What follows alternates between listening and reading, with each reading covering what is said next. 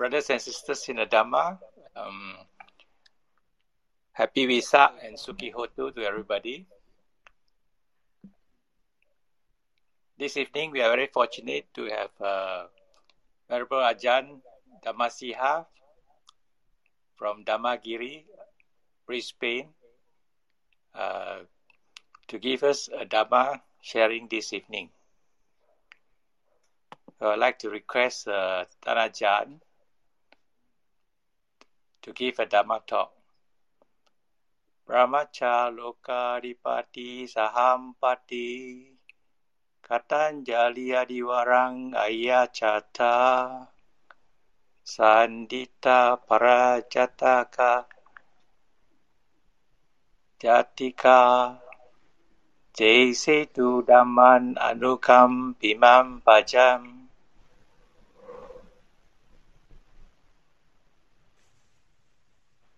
Namo tassa bhagavato arahato samma sambuddhassa. Namo tassa bhagavato arahato samma sambuddhassa. Namo tassa bhagavato arahato samma sambuddhassa. Buddhang namang sanghang namassami.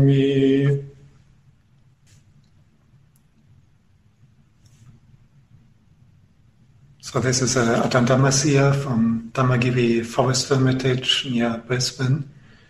And I'm very happy to be with you in KL today for your Vesak celebration, even if it is only via live audio or audio recording. Quite a few may be disappointed that we can't come physically together, but if we analyze in line with the Dhamma, it doesn't really matter so much if we are physically apart, because if we develop the quality of loving kindness in our heart, that is something which happens internally anyhow. And if another person is developing the quality of loving kindness internally in their heart, and another in the whole group, then we are connected in that sense. We have a very similar experience.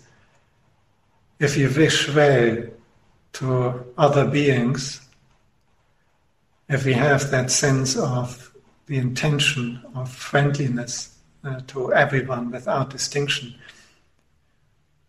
if we form the aspiration, and may all beings be happy and well, may all beings live long, healthy and happily, may all beings be free from pain and suffering, may all beings be protected and looked after, may they enjoy success and happiness and long life.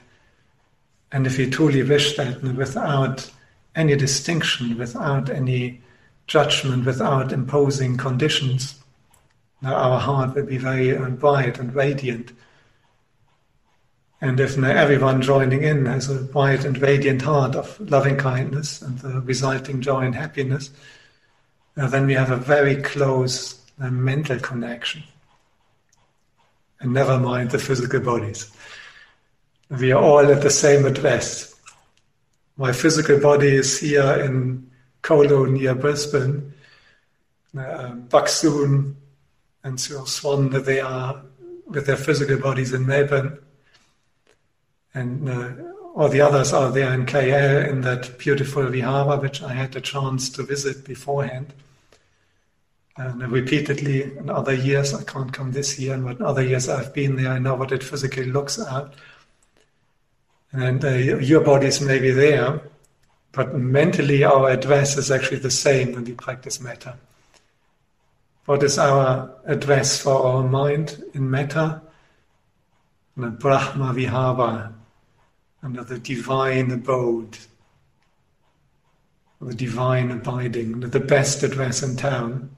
And whenever our mind develops loving kindness, then our mind is in that location. The Vihara means simply a dwelling place, like for monks. The Buddhist monastery is called a Vihara because the monks live there. a Brahma Vihara. There's a house, a dwelling place where Brahmas live. There's very high devas that are free from sensuality. And if we develop loving kindness in our heart, then this very abode of purity and joy and happiness and unconditional goodwill to all beings, that is the address where our heart is. And we are no longer separate, we are all in the same place. So my anumodana to you, it's a very beautiful idea to have the metta as a theme for your Vesak. Just right, and it means that we can all live in the same place all together.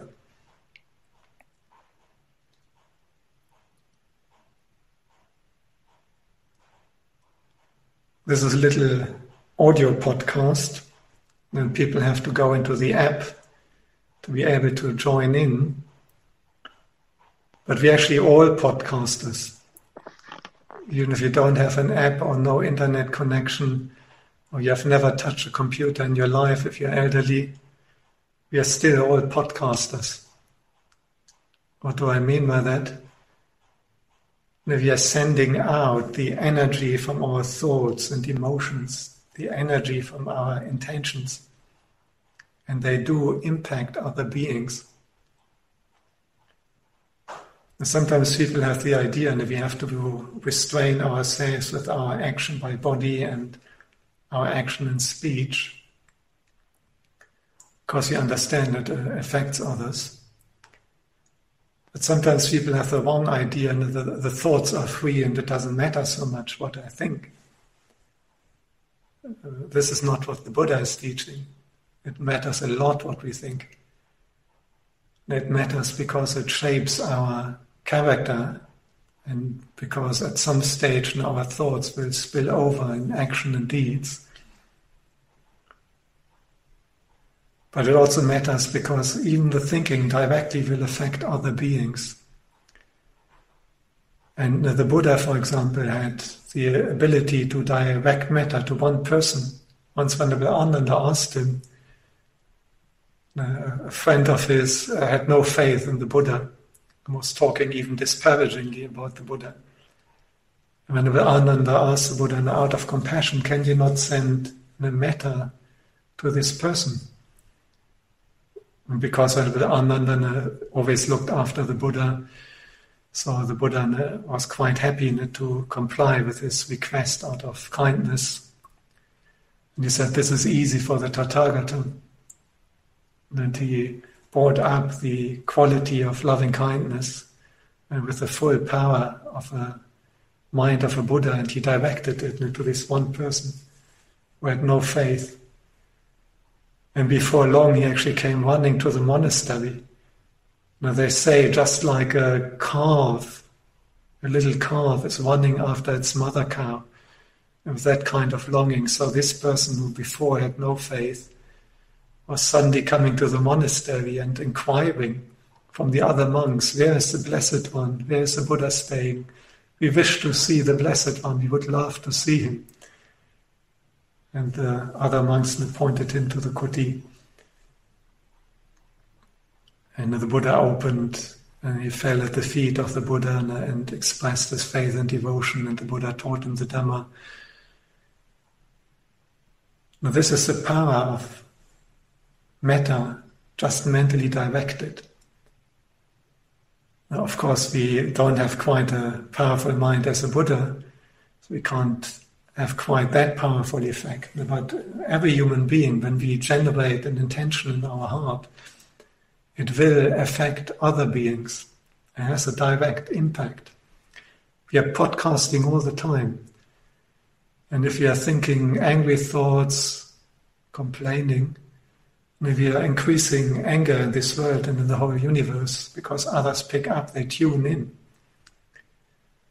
If on the other hand, we are sending thoughts of loving kindness, may all beings be well and happy.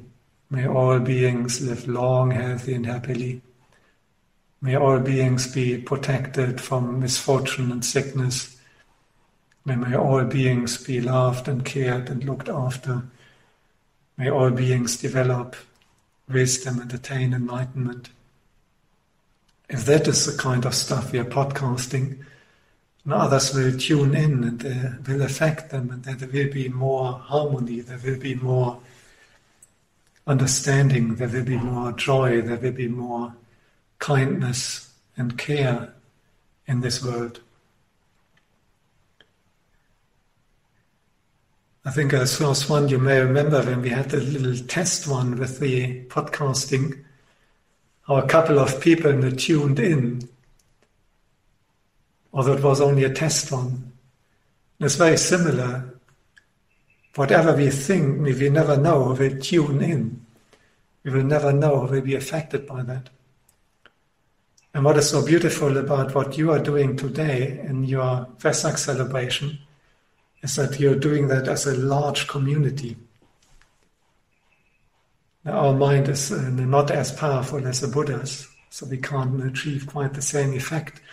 But if we come together and we develop loving kindness together as a community, at the same time, at this beautiful full moon night, which represents the Vesak birth of the Bodhisattva, supreme awakening of the Buddha, and Mahaparinibbana, at that occasion, everyone together, developing loving kindness in their heart. Now, this is a very powerful podcast. It's like a very powerful radio sender. And will be strong enough that many other beings will be impacted by that.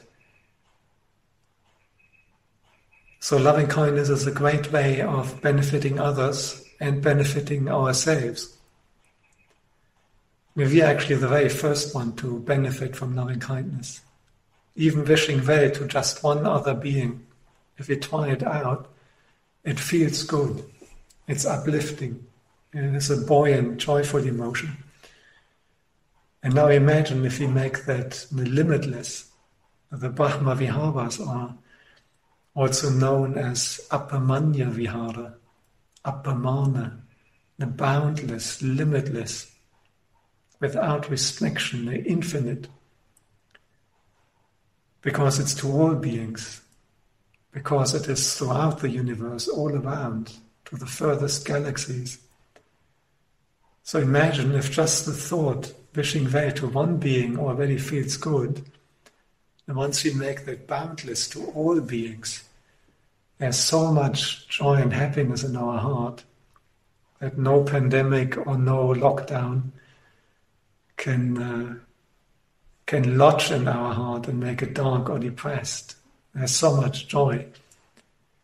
And then you have that knowledge that all your friends, the whole community, all your fellow Dhammafarers, they're all developing that very same attitude and wish of loving kindness. And it becomes even stronger, and the joy is so strong that your mind hopefully can attain the full samadhi when you're practicing all night.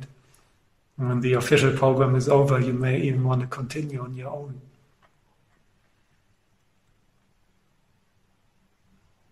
So my Anumodana, I think it's a beautiful and excellent idea in the current situation to focus on loving kindness.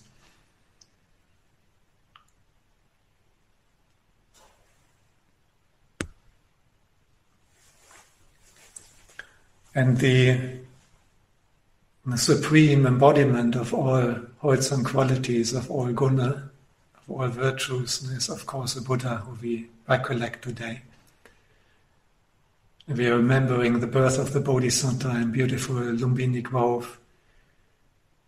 We remember the supreme awakening, enlightenment, Sammasambodhi, meditating all night under the Bodhi tree near Niranjara river at Bodh Gaya, and crushing the army of Mara, destroying the defilements in the heart, developing all the psychic powers and extirpating the asaras, the intoxication, and realizing supreme awakening enlightenment in this very full moon night in May, under the Buddha, under the Bodhi tree. We recollect that.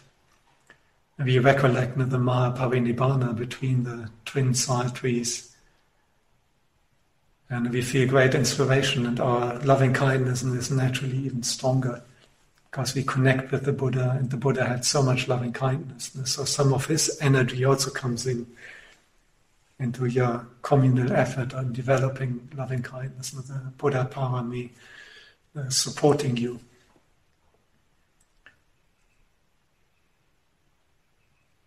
And I really like that scene. It's so evocative. I'm not sure if you have been in Kusinawa, if you have seen real side trees, and a beautiful tree and a very small, beautiful flower petals. And they say the flowers were blossoming out of season because of the special occasion. And these two side trees, out of season, they would shower the body of the Tathagata in the last night where he attained final Mahaparinibbana, and with blossoms and beautiful fragrance would pervade the air. And the Buddha pointed out that even the Devas would be showering the body of the Tathagata with heavenly flowers and with heavenly perfume, and that these divine perfume and flowers would be pervading the air. But then he explained that although this is an exceptional form of puja, it is not the highest form of puja for the Tathagata. What is the highest form of puja, the highest offering we can give to the Buddha, to the Triple Gem? Now, the highest form of puja, the greatest offering, is to practice Dhamma in line with the Dhamma. Dhammano Dhamma Patipatti.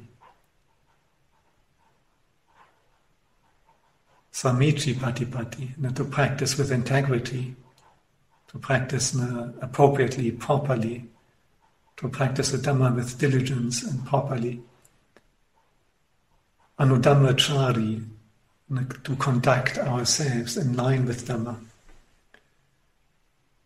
So please don't be disappointed if you can't go to the Vihara tonight. I'm sure many of you have that sadness in your heart that on the most important Buddhist day you actually can't come to your normal place of assembly. You can't put the flowers yourself on the shrine. You can't circumambulate the Bodhi tree physically. But you do have that beautiful idea of the e-puja, which is on the website. I saw that on your website. But even beyond that, there's no reason to be sad, because if you practice the Dhamma in line with the Dhamma, if you develop metta in your heart tonight, if you chant the Itipiso 108 times, if you do that practice, this is a much higher puja, according to the word of the Buddha himself, than actually physically going anywhere or physically putting anything. And even if you gold plate the whole vihara physically, this wouldn't be quite as high a puja as if you develop metta to the extent of samadhi and you sit in metta samadhi tonight. That is the greatest puja. And you don't have to feel sorry at all that you can't honor the Buddha with a physical puja on this special occasion. You give your metta as an offering to the Buddha. And if you imagine that, if you bring up that thought, that idea that you develop metta now, not only for your own benefit, not only for the benefit of all beings, not only for the benefit for the whole community, which is doing that together, but additionally as a special offering to the Buddha, then your metta will be even stronger.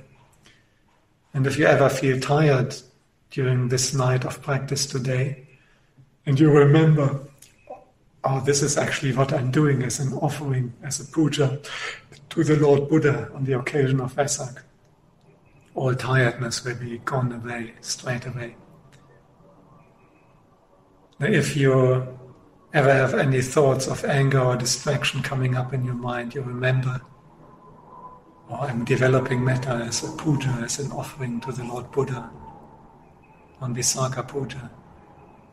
and all the anger will be gone, all the distraction will be gone, and your heart will be suffused and overflowing with unconditional goodwill to all beings. And if we look at the Buddha, at the same occasion we can see in his loving kindness in action. Unless we have psychic powers, and one couldn't really see the power of loving kindness in the Buddha's heart, but it also came out as action. And I was always struck in this last night, and we have to remember the Buddha was actually very sick. Some people pass away and are very relaxed, they have no pain, and then quickly they die. This was not the situation for the Lord Buddha. Now, after the last meal, it is reported that he had very sharp, fierce, excruciating pain in his stomach and in his whole body. He suffered from bloody diarrhea. He was dehydrated. And he still kept walking all day. And then this pain would increase all the time until he ultimately died from that last sickness. So here's the Buddha in severe pain and dying that night. And if you watch what was he actually doing for that last day, continuously serving others, continuously helping others, continuously caring about the monks, caring about the lay community, caring about the devas. Now, although he is the one who normally you would say he should get some help and support, but although he is the one dying and in pain, he continues after more than 40 years of selflessly teaching, virtually up to the last moment, in helping and caring for others. And when he gets sick, one of the first things he is doing is saying to Venerable Ananda, Chunda, who has offered this last meal, may have regrets that I'm dying now after he gave me the last meal. And he said, no, so please let him know later that only 2 meals have this outstanding merit, exactly the same. The last meal before Supreme Awakening under the Bodhi tree, and the last meal before Parinibbana. Both exactly the same. So Chunda has done an act of great good karma when he offered me the last meal. Is it not touching, this concern? Would that be our first thought if we suddenly get deadly sick? To be concerned about that someone else may have remorse. But this was the first thought for the Buddha. And then later, when the devas couldn't see him because a monk was sitting in front of the Buddha fanning him, and the devas were disappointed that they had come from 10 world systems to see the Tathagata attaining Parinibbana, and now a big monk is blocking the view for them. And the Buddha, sick, dying, noticing that, and requesting the monk to step aside, that the devas can all see him.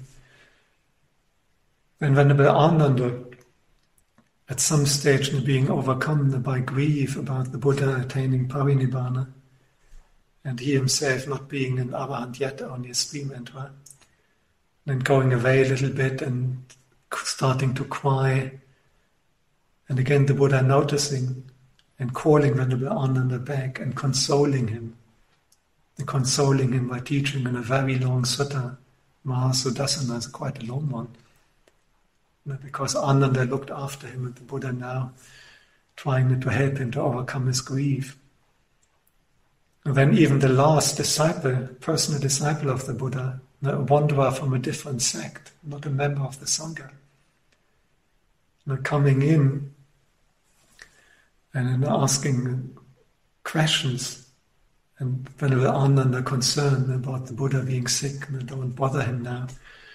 And the Buddha overruling that, and allowing him to come in and teaching him and inspiring him to the extent that he asks for ordination and becomes the last personal disciple and quickly attains arahantship. And giving last instructions to the monks about the running of the Sangha, about seniority, giving instructions to Venerable Ananda, giving instructions about his charioteer and how he should be dealt with, that he can overcome his problems. I find it mind-blowing how you see a person in action, even when they are dying, to the last moment exhibiting this quality of loving kindness and compassion in action to the highest degree. But we should also not neglect wisdom, panya. So loving kindness is very much on the side of samatha samadhi, to develop samadhi. But the Buddha would always encourage us, based on samadhi, then to develop wisdom. And as a suggestion to bring in the wisdom aspect, if we wish to other beings, may you be happy and well, we can also ask ourselves, what does it really mean? What is really the greatest form of happiness and wellness? Of course, we wish them that they are healthy, that they live long, but is that real happiness? Or is there some higher happiness in just being healthy and living long and maybe having money and income and a good job? Now, what is the truly highest happiness that we wish to all beings? And again, we can take the Buddha here as our example. Some people may even wonder, is it actually really matter when the Buddha left his wife in the great renunciation and became an ascetic, and he left his newborn son? Some people may even say, oh, this doesn't look like metta to me. But if you look at the final outcome, what was the final outcome? The wife which he had left when he became an ascetic later became a nun, and she became an arahant, and she became one of the mahasavakas, one of the great arahants, the foremost in one category. What happened with his son? And later he ordained. The Buddha taught him, the Buddha trained him, and at age 20 he became an arahant. He freed himself from all dukkha, because the Buddha had made that act and later taught him. What happened to his mother after she passed away, 7 days after the birth, and reappeared in Tusita heaven? Now, the Buddha later visited and taught her, and she became a stream enterer. And she was assured to realize the full end of suffering as well. His stepmother, the Mahapajapati, she became a nun. She became an arahant bhikkhuni. She had experienced the end of all suffering. His father, they say, became an arahant on the deathbed, being taught by the Buddha before a stream enterer. His half-brother became a monk, arahant, and then so many of all the sakyans, of all the relatives. So the highest happiness which we can wish to anyone is enlightenment, is awakening, is the end of dukkha, is the realization of the Four Noble Truths, is the complete development of the Eightfold Path, so that they are freed from death, that they are freed from new rebirth and all forms of suffering.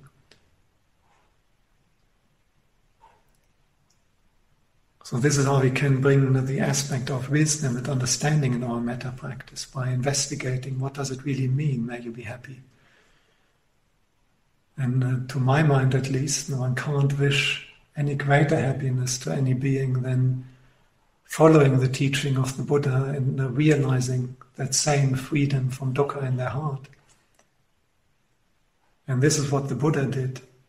And this was so inspiring, that although he did disappoint his wife and parents and child in the beginning, ultimately he did a better job in looking after them all than anyone in lay life. Because even if someone is totally exemplary, and looks after their parents and up to their death and personally nurturing them, would we be able to save our parents from death? But the Buddha succeeded in that. And both his parents attained the deathless. His son, his ex-wife, so many of his relatives. So the Buddha was actually practicing the very highest form of metta. And when he went off into the Indian full moon night at the Great Renunciation, that was a supreme act of metta, or you can also say karuna, and the compassion is very similar to metta. Because that was a necessary condition that later he could realize freedom from suffering in his heart. And then he could share it. And he shared it supremely successfully. And there's thousands and millions in the last 2,500 years who have realized stages of enlightenment, who are assured of complete freedom from death and suffering and pain and sickness. And that came as an outflow, as a result of that great metta of the Buddha.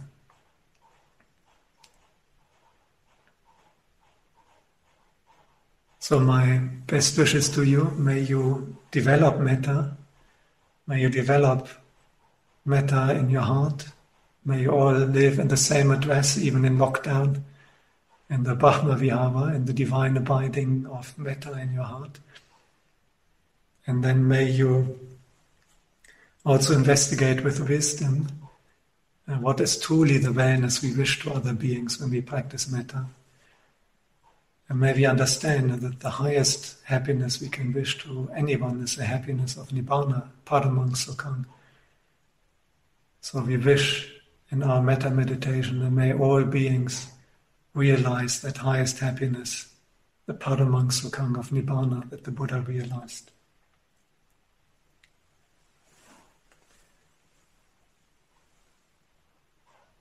And I'd like to finish off with a short blessing to all of you.